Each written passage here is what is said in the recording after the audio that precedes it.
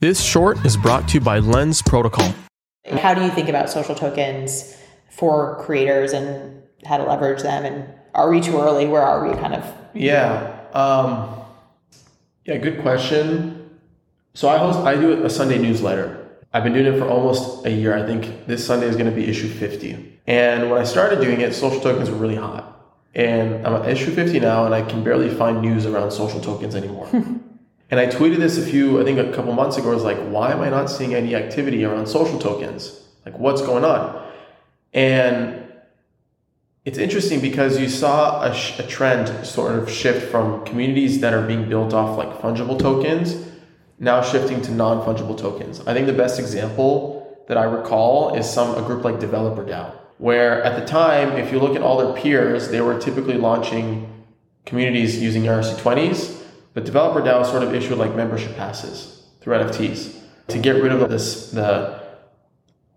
speculative nature of what an ERC-20 may bring to a community versus what a membership pass may bring, right? Now, like taking consideration, like NFTs are also speculative, very much so.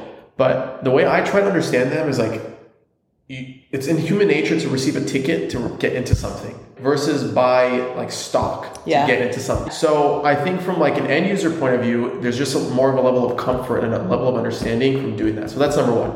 Two, social tokens for the longest time have been tied to fungible tokens like ERC-20s, but NFTs are becoming social tokens too.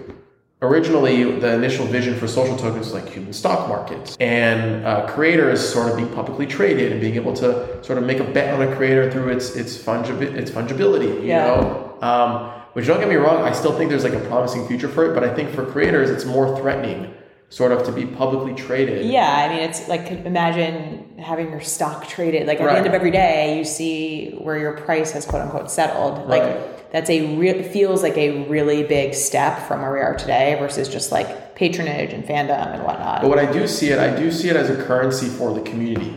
So maybe Lady Gaga won't have the Gaga token, but you'll have the Monsters token. So the token can sort of be used just by naming it differently. It sort of like insinuates a different purpose for it. So you're not publicly trading Gaga. You're more of using the currency as a form of a token within the community.